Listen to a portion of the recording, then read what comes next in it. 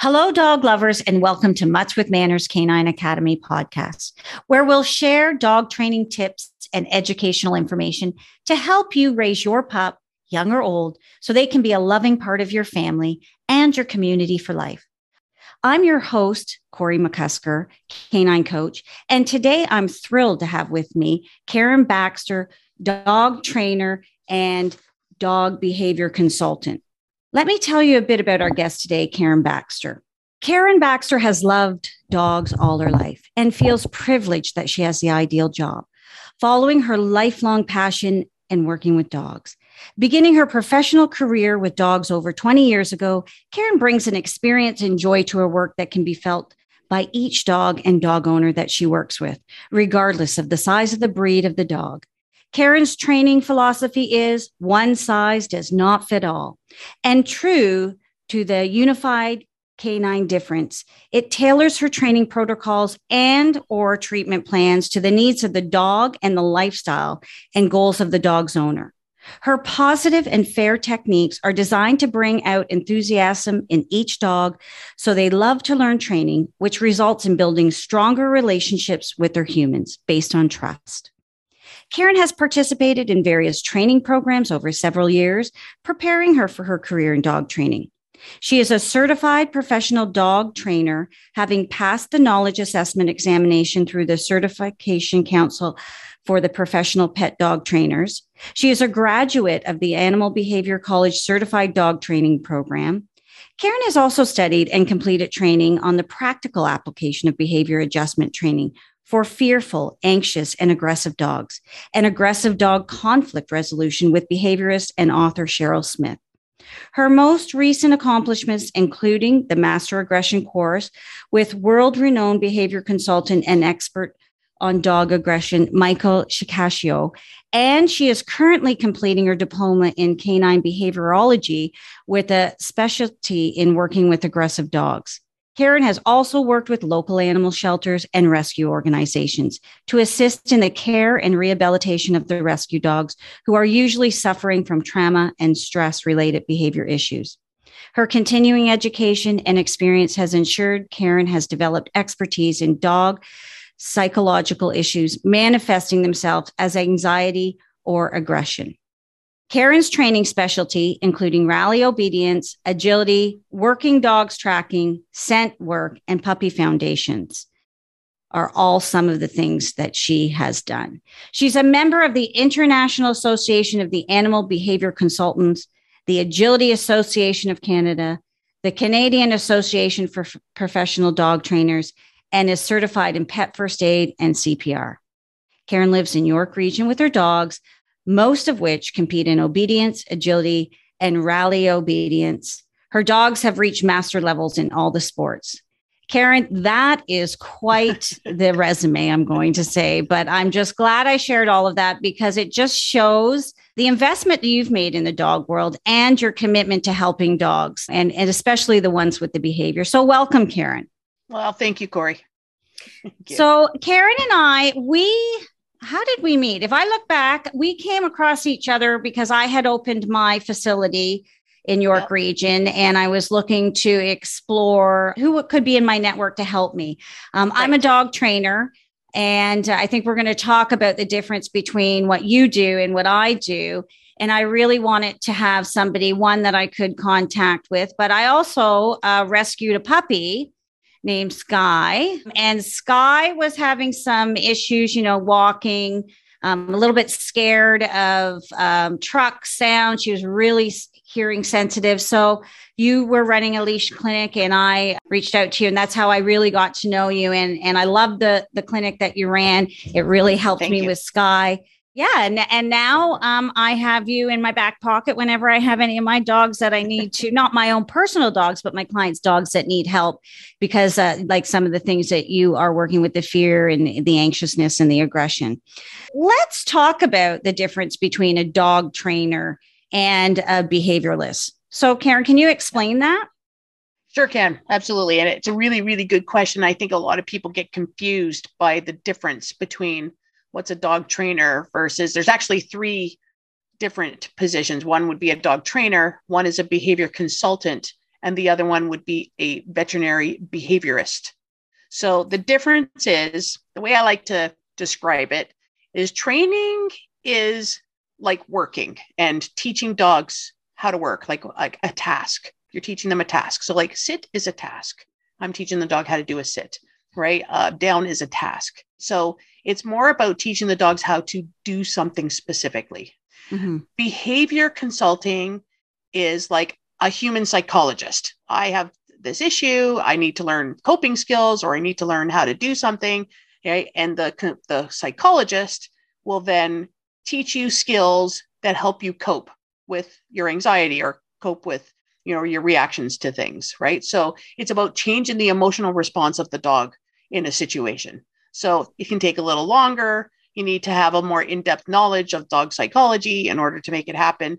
So that's really what a behavior consultant does.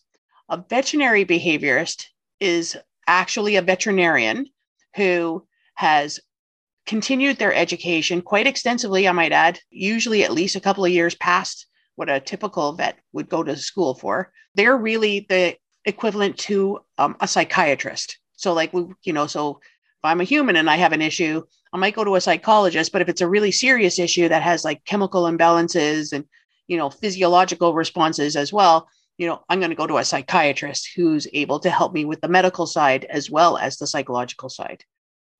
So dogs have all three as well. And so depending on the issue, they might just need some training, right? They just need to learn some structure and some boundaries, and, and it's enriching for the dog because you're mentally challenging them. That could be good, but if their reactions are to something in the environment are more from an emotional standpoint, then you might need a behavior consultant who can help that dog learn, and help the people work with the dog to learn coping skills so they can cope with the environment.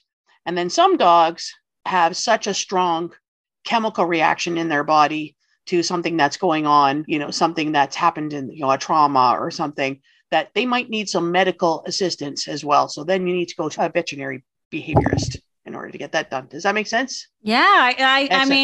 I just love how you put the analogy in there, because I think that will really help people understand, the difference, but also that sometimes their dogs need more than just training. I mean, I get approached all the time because they think, oh, you're a trainer, so you can help fix it. And it's like, okay, well, there might be a little bit more going on with your dog right now. So and it may not just be, okay, I'm going to teach your dog to lie down for like 5 minutes and do a stay. And it's going to be, no, I really like how you explain that. Now, can you share a story with us about one of your clients that maybe has gone through the process and you've seen some positive results?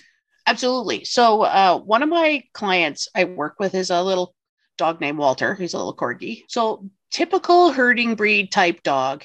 He's quite intense, and from quite a young age, starting at, I think I met Walter when he was 7 months. So at first we just were doing regular obedience and things like that. But as he matured, right, he started becoming quite reactive to everything in the environment that moved. Like, so trucks, cars, people on bikes, people, dogs, everything, right? And, so it became quite distressing for his humans, right, to take this little dog out, because he would violently turn and bite the leash and, really just have a meltdown if anything moved in the environment. So anyway, so we started working with Walter on using behavior techniques instead of just training techniques, and helping Walter develop some coping skills and learn some impulse control to help with some of his triggers in the environment. So by doing so, it took us a while, because behavior doesn't change. You can't change the emotions of a living creature in a day. It's not going to work. You need time, right? So, it took us a while, but we've been able to get Walter to be able to handle trucks, for instance, like a truck going by, or people on a bike, people walking. Those types of things, Walter can handle no problem now. We've taken him to public places where there's people walking, and he doesn't react at all anymore to the people. He's got skills now that help him cope with those types of triggers. There are some triggers that he has that are more intense, that we are taking longer to help him cope with. Dogs are particularly challenging for him because he's afraid of them. That's the reason why he reacts to the dogs. So he's a case that I actually sent him to the veterinary behaviorist. So the veterinary behaviorist is also working with Walter. And of course, then I am given the results of the veterinary behaviorist report so that I can make sure whatever I'm doing with Walter works in cooperation with whatever the veterinary behaviorist has suggested. So Walter has had some medication to help him cope a little bit better. And then we've been able to work with him with some well-balanced dogs that are not going to react to Walter, and slowly introduce him to the dog in a way that Walter felt safe and that he had options. So he wasn't forced to actually interact with the dog. And the whole goal for the family was that their parents had just got a new puppy and they wanted Walter to interact with this puppy. And they were worried because Walter's reactions with new dogs were so terrible. So by working with my dogs and showing them how to introduce Walter to a puppy in a way that Walter would be comfortable and not feel overwhelmed, they were successfully able to integrate Walter with this puppy at her parents' house. And they've got videos and pictures of Walter and this puppy sleeping together and running together and doing all kinds of things. So it's like a super success story. And what I love about these people is they don't want to stop there. They're just, they want to keep going and helping him develop more confidence around dogs. So we continue to work with him and other dogs and, helping him with his reactions so that he has those continual coping skills when he sees dogs in the environment. So yeah, but he's improved tremendously. Yeah, that's great. That's a great story. And I mean, I think there's two things that you pointed out is one, that it takes time. Because I think people don't realize that it's not a quick fix. And the other thing is that the people are invested in it and they want to continue helping the dog build its, I'm going to say, confidence, its comfort zone around other dogs. So that's where I think all pet owners are really committed to their dogs, but sometimes they don't know what to do. And I think that's where, you come in to it. They just don't realize that, in order to change the behavior of a dog, it's just like changing the behavior of a person. I actually will use the analogy of trying to change a bad habit because that's one we can relate to usually as people, right? I have a bad habit of biting my nails, say, right? And I want to change that habit.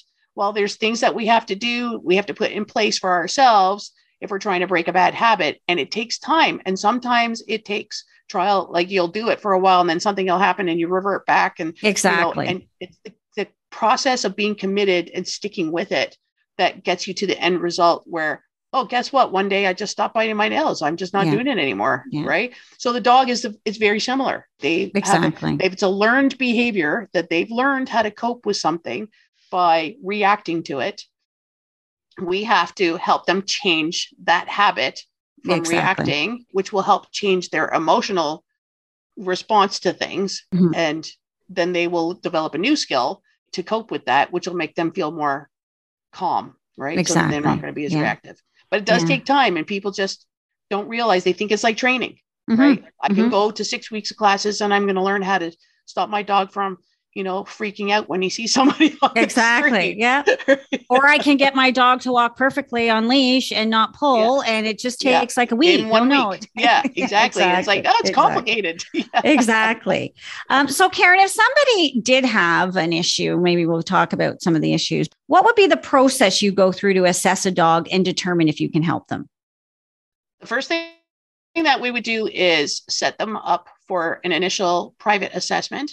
All our behavior cases, we work privately first. We don't put them into a class environment until we are positive that's a good idea for that dog. So we bring them in, we talk to the people, we have a questionnaire we get them to fill out first, and we talk to the people and get a really in-depth history on the dog and the dog's lifestyle and any training they've had to date or methods they've tried, and a full detailed accounting of what the issues are, including examples, so that we can start formulating a picture of what exactly is going on with this dog, right? And once we have that clear picture, we will talk to the people about a treatment plan.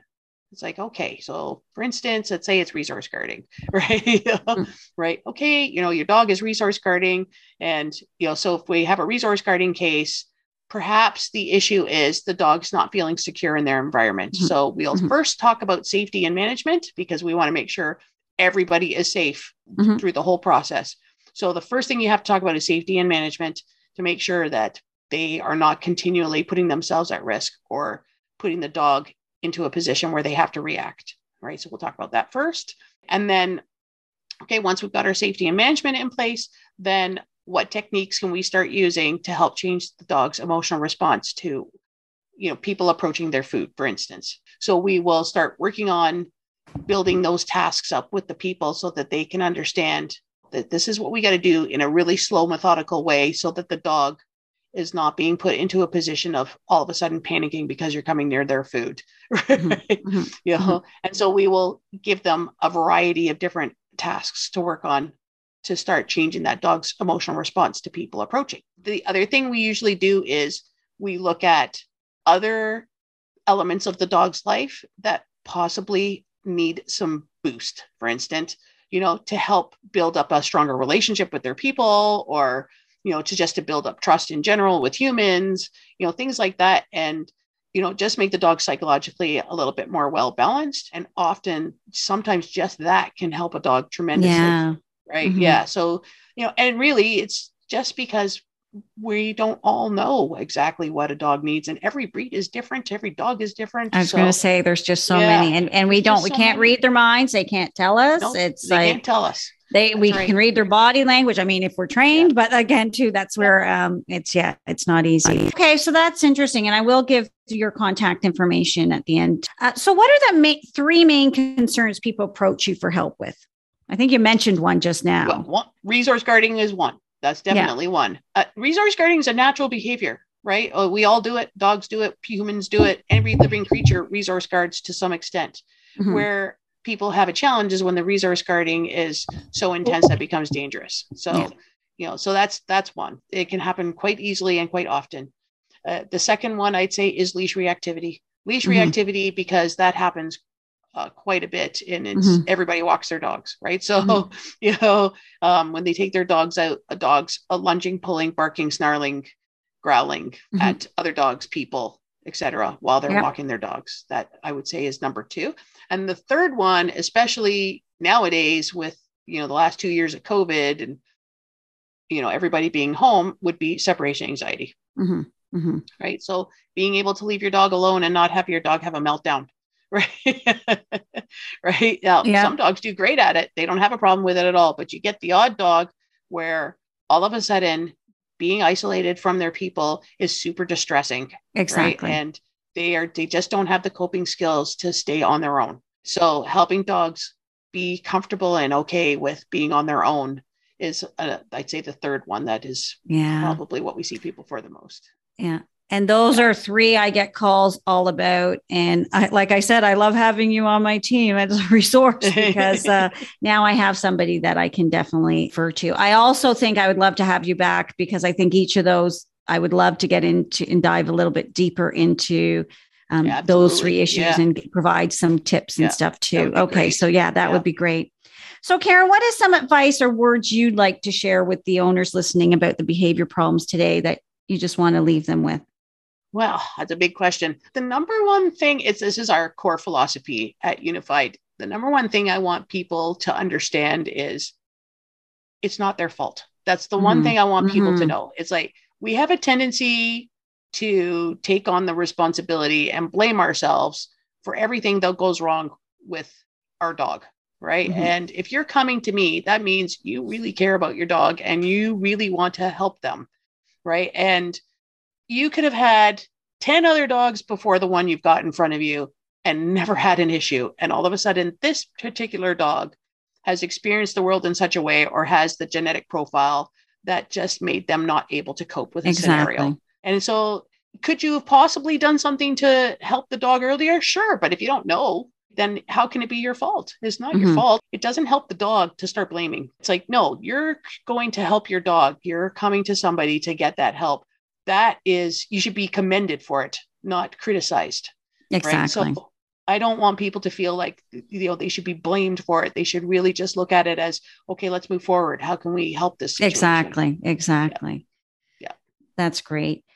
Well, Karen, I'd love to talk to you all day, but I want to just thank you so much for joining us and sharing what you do and how you help. And I know we've just kind of touched on, but I think we've given them, I hope the listeners have a better understanding of the role that you play, the role I play as a trainer too, and just the difference, and that there is support out there for people that do have some issues that maybe, they're not sure about how to deal with it. I do want to leave people with your information, and I do want to have you on again, and I want to dig deeper into this fascinating subject. For those of you listening, if you want more information, and I know you probably do, about Karen, you can go to her website, www.unifiedk9.ca. And she has her Unified K9 Behavior Center that's located in York Region. So please visit her website. We will also provide that information in the show notes. And we just want to thank you, Karen, today for being with us. And I want to thank everybody listening. And if you do have a dog that needs some help, if you do need it, there are people out there to help you.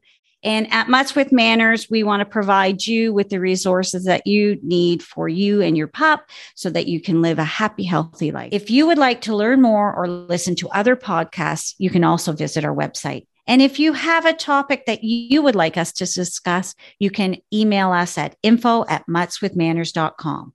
Thanks, everyone, and have a great day.